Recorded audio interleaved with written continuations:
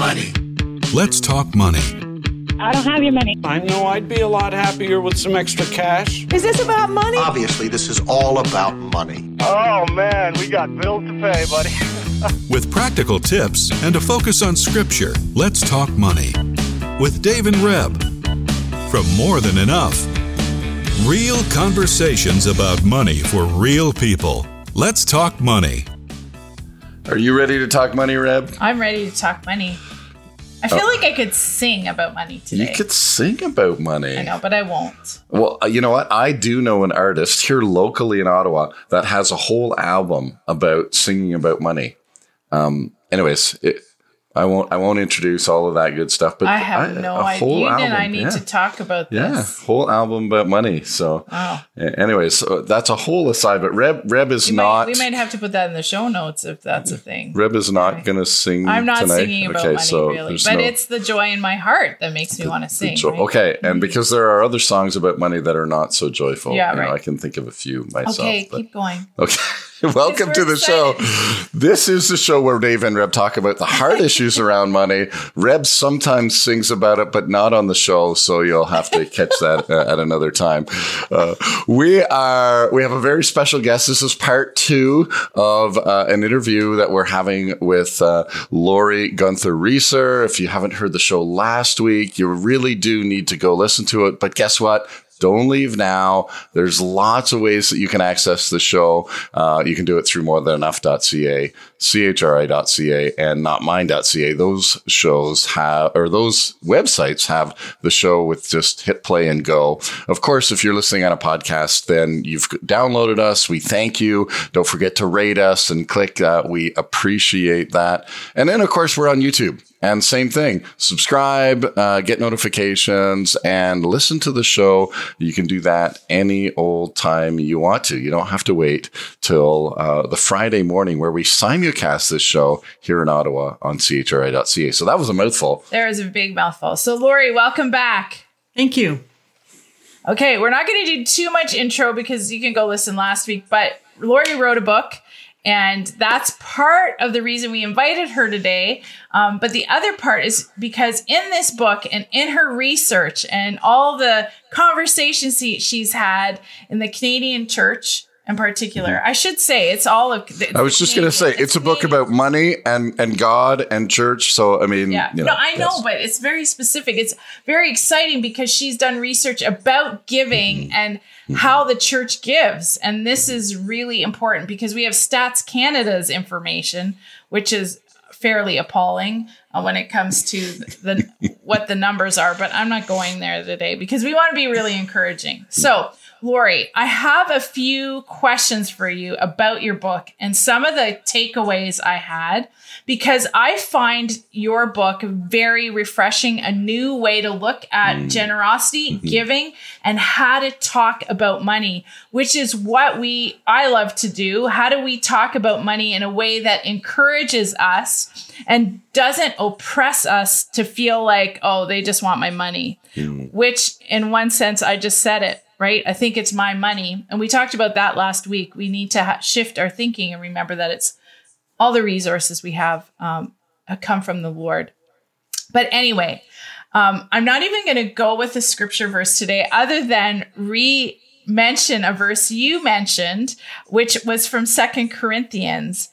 And that is 2 Corinthians 9, verse 7. So let each one give as he purposes in his heart, not grudgingly or of necessity or of compulsion, for God loves a cheerful giver. And you pointed us out to us, which I've heard before, that Greek interpretation of the word for cheerful is actually hilarious, which puts a whole connotation to giving.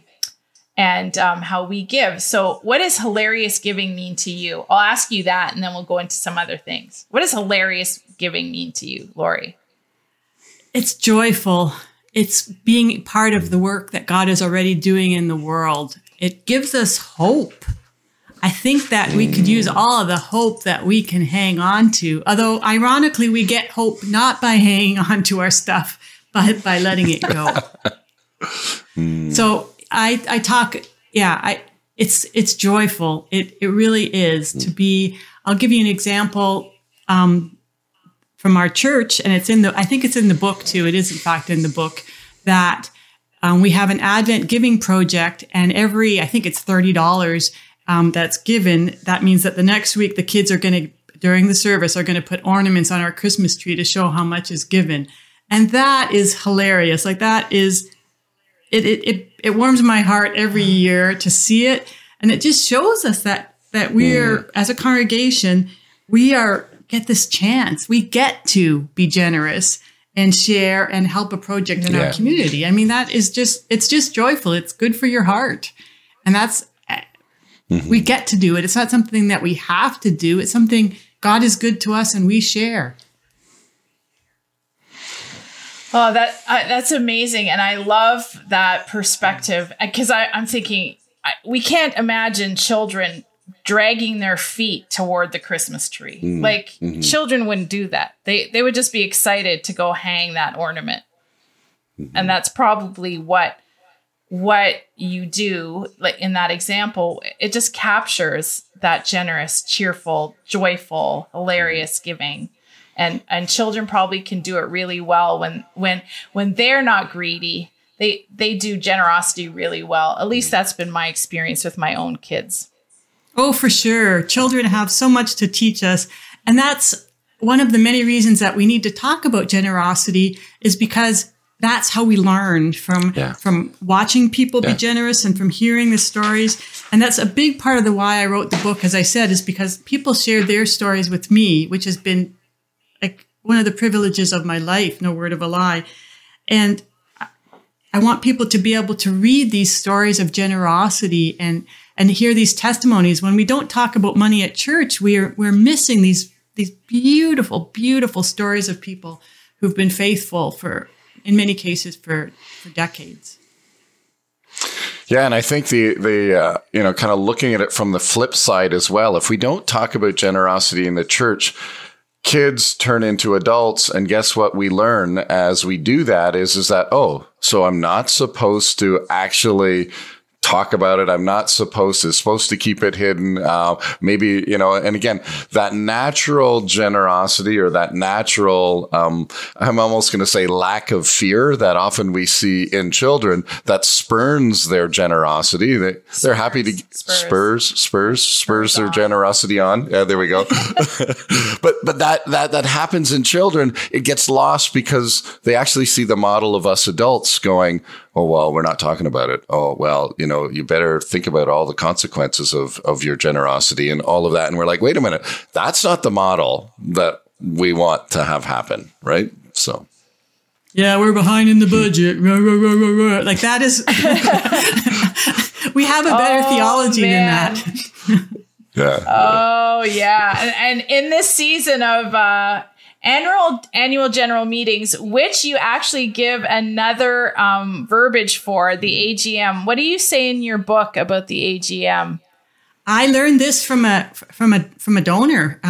Amazing grace moments, an opportunity to share how God has been active in the church. Where do you see the Spirit? How do you feel, as disciples of Jesus, how have you seen that played out? How have you seen that in action the past year? It's an opportunity to tell those stories and to thank the people that have shared in so many ways, to thank God for God's faithfulness first and foremost, and to thank the people in the church who've been so generous in so many ways. And to start with that. And if there's any church leaders leading or listening today, there's a new way to encourage people to come to the AGM, to your annual general meeting, which you can now call your Amazing Grace Moments meeting. Mm-hmm. So I love that. That's why I wanted you to explain that to us, Lori.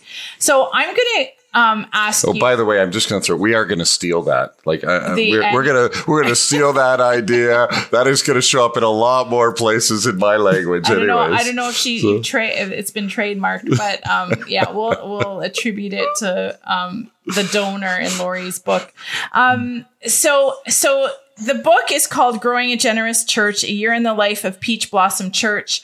Just as a reminder, it's a creative nonfiction. She does take the stories. Lori, you've taken the stories that you've heard in church basements across Canada and put them into the voices and characters of Peach Blossom Church in over a year. And we watched them tackle financial subjects. We watched them start talking about money in healthy ways. And you've given some things for us to think about and talk about and ponder. And there are a few takeaways I have.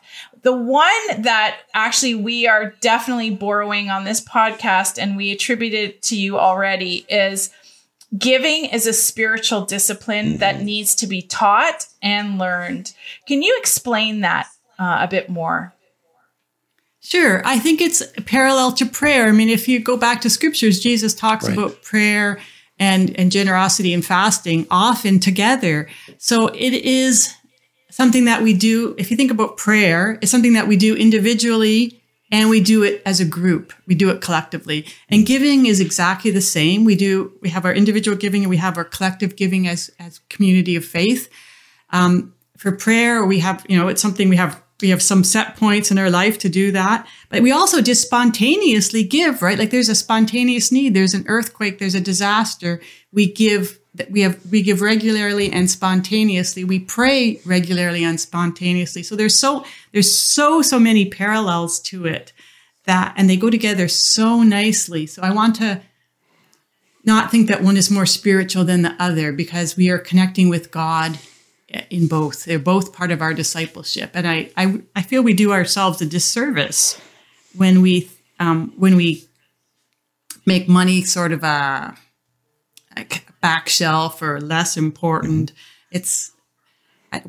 We're not going to learn to be generous if we don't talk about money. Just the same way we don't just pray in our closet, but we pray in our church too. I mean, there's a time for closet prayer. There's a time for secret giving, but it's not just one way of praying or one way of giving. There's so many ways to do both.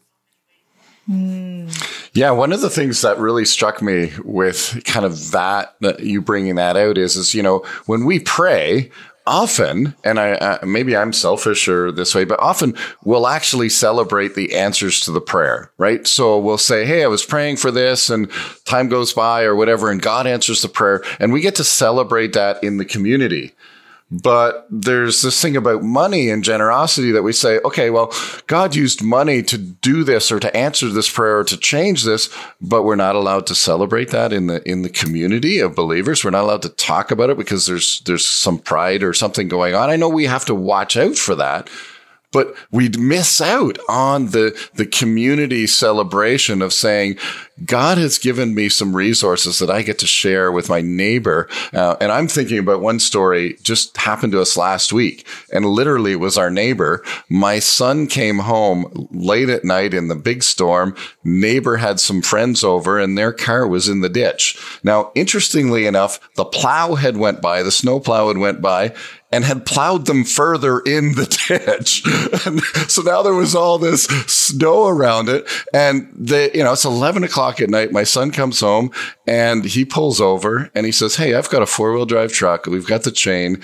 Let's go pull you out of the ditch. And it took 20 minutes. It was cold. It wasn't very nice, but he was able, I get home and he's celebrating the fact that he could actually help pull the neighbor out of the ditch with the resources that we had in our house. They didn't have those resources at their place. We had them and we were able to share what we had to help pull them literally out of the ditch. And that story just resonates so much when I was, with this topic of being able to celebrate that with justice.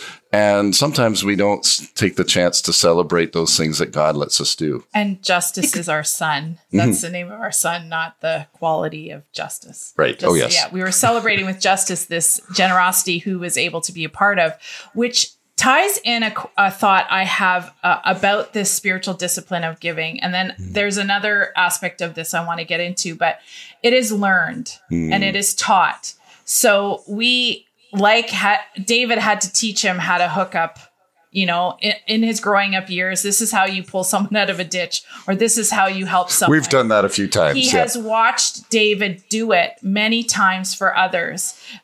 And because of how we operate in our family, Justice was not going to ignore, our son Justice wasn't going to ignore the neighbors.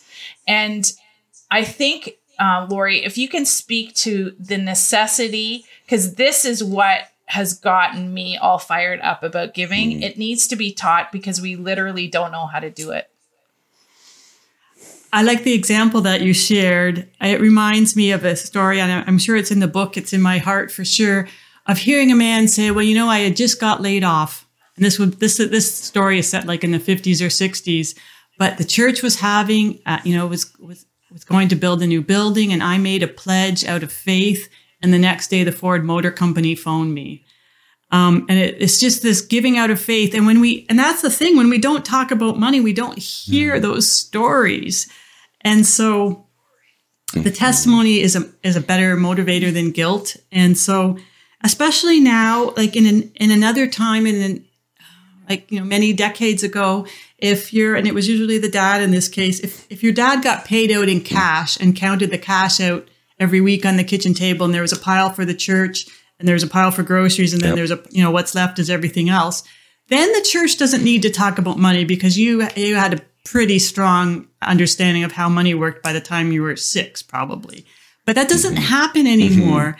And so God has given us this wonderful opportunity to not assume, but to be intentional and to sing God's praises and to say, this is how we share what God has given us. And we are great. And it's a reminder of what God has given us in the first place. So we're really getting the chance to go right back to the first principles of praise and thanksgiving by talking about money.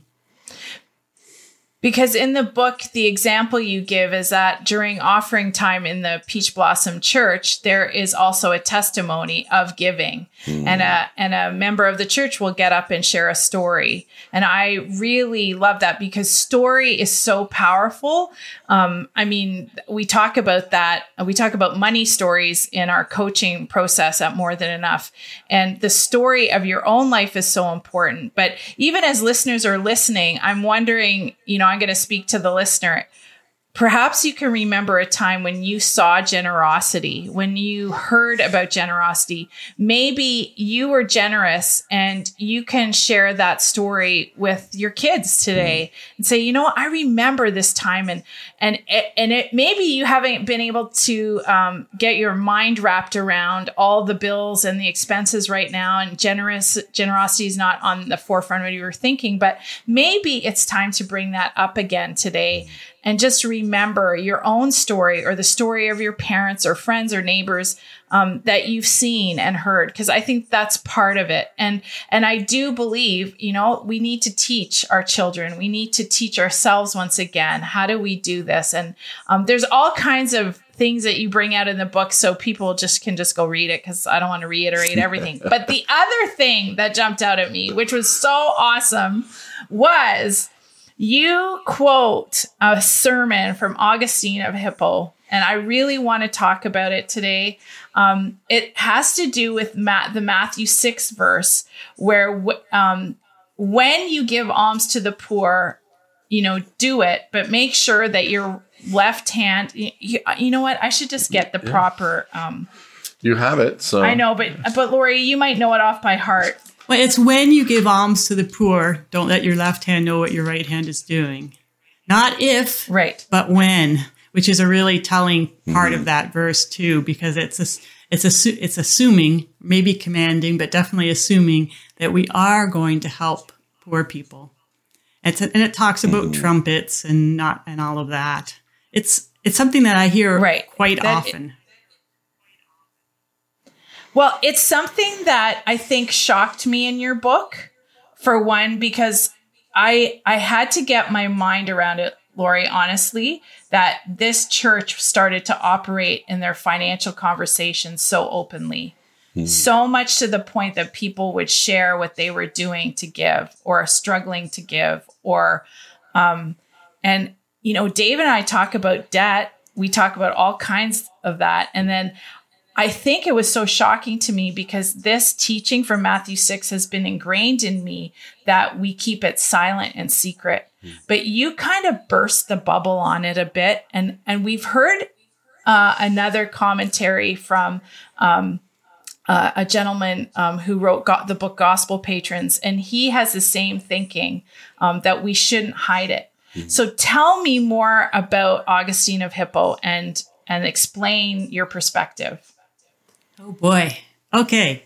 So if this is going back to like the early centuries of the church and in North Africa, Augustine is a great teacher, especially still very revered. And his sermons talk about giving to glorify God. That's why we give. I mean, he's holding the tension between, don't hide your light under a lamp, not under a lamp, that doesn't make sense, under a basket. And then this idea of the left and right hand. Yeah. So giving to glorify God, he just keeps that as a really central and beautiful focus of his work. And he says, if you're not benefiting, he attaches meaning to the left hand and right hand. He says, if you're not benefiting, then you're fine. If you're not gaining anything from your giving, you're fine. The main thing is to glorify God. And his whole sermon says it so well. The other scripture, if I can just add another one in there that often gets cited, is the widow's mite, when she only puts 2 little coins into the offering. And we could talk all day, and I literally could, about what that means. But what I want to point out is that Jesus and his disciples are sitting in the temple watching how much people put into the collection and having a little chat. Like that. Now that's a different kind of giving in that passage, in the passage where they're in the temple. That is not the alms giving that's being talked about in the left hand, right hand. It's a different kind of giving. But in either case, Jesus says, hey, this is a cool thing to have a conversation about. So I don't think as Christians generally that we're at a real risk of sounding a trumpet and saying, da, da, da, da, I just gave a loonie to a homeless guy. I don't think that's our problem. I don't think that's our risk. Mm-hmm. I think our risk is really that we're just going to walk right on by that homeless guy. I think that's the bigger risk. That's the bigger risk for me. I'm just going to say that honestly. So I don't want us to... So what? Go ahead. Sorry. Yeah, what got me about this part was that because you actually sent me what Augustine said, and he says the left hand of the Spirit is material greed, the right hand of the Spirit is spiritual love.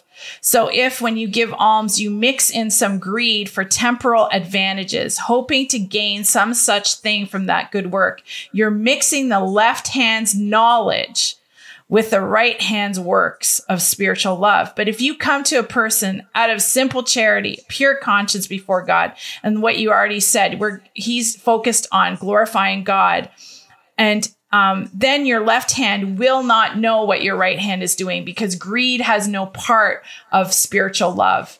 And that's what was profound to me. And often we say, well, you've got to do it in secret. But what I hear from you, and in this passage, he's saying when you give. And right now we're more at risk of just not giving at all. But he's making the assumption that people are giving to the poor. When we give alms to the poor, when we do a charitable deed, don't let your left hand know what your right hand is doing. Now this comes from all those centuries ago from this revered man. And it just, and it's what you said, he kind of backs it up against the verses in, earlier on about let your light shine before men so that they can see your good deeds and glorify the Father in heaven. And if we want to glorify God, we can do it in our giving. It doesn't necessarily mean it always has to be hush-hush, because the hush-hush part is actually been detrimental to the church, I think. And I got that from your writing. So can you speak to that just for a minute? I know that we're winding down to the end of the show, but... I think that the hush-hush part risks hiding people that don't give at all. And that means we also, as you would well be aware, hiding all kinds of hurt around financial problems and marital problems. So the more we can bring our whole selves to God and talk about our whole selves in the church, and let God love us and let God heal us, God will lead us in our prayer and in our generosity.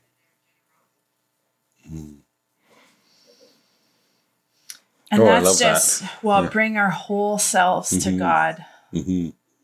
So if folks are struggling today in this whole idea of giving and then feeling like I've just told them they have to tell people about it, it doesn't start there if you're struggling and there are things that you know that you're hiding in secret, whether it's debt or spending issues.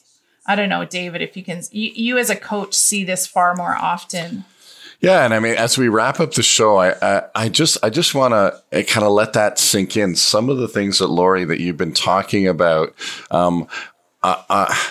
I feel like they just need to kind of sink in and germinate because, again, most of us, and again, I don't want to make the general statement, but in the culture in the church, the discussions around money, often, again, there hasn't been great model. There hasn't been for a lot of us, especially kind of my generation. And I'll just speak to me. Is I knew that money happened in my house. I knew that my parents were believers in faith and that they gave. But the reality was I never actually saw it. And what you said, Lori, just earlier about, there was a time where the money came in cash and you did divvy it out, or you had envelopes, or you put it in jars, and there was this tactile demonstration of where the money came from and where it was going. And, this right now, the culture we live in, that's something that we have to deal with in terms of reconnecting to the tactile part of the money and actually making it a point and an intentional part of what how we manage and how we take care of the resources that are coming in. We're not going to go to that, but it just struck me as you said that boy, these conversations are just the beginning of getting it on the table. And going, okay, this much is going here, and this much is going here, and this much is going here, and finding opportunities to just simply share the stories and finding the opportunities to say, this is what's on my heart to do. And so thank you, Lori. Thank you for tweaking. Thank you for writing the book. Thank you for giving us a real template to have those conversations in the community of the church.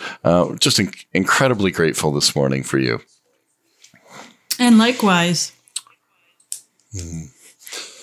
Well, if you want to get her book, I'm going to have the link in the show notes. And Father, we just thank you so much for the ministry that Lori has to the church. And we pray your blessing on her. And I pray that we would have ears to hear and eyes to see what you are saying to your people in this season about giving and generosity. Thank you, Lord. And we're going to talk money again next week. So join us. Let's Talk Money is a division of More Than Enough Financial Fitness, where God is transforming hearts and bringing hope for today and freedom for tomorrow. For more information or to comment on today's show, please visit morethanenough.ca.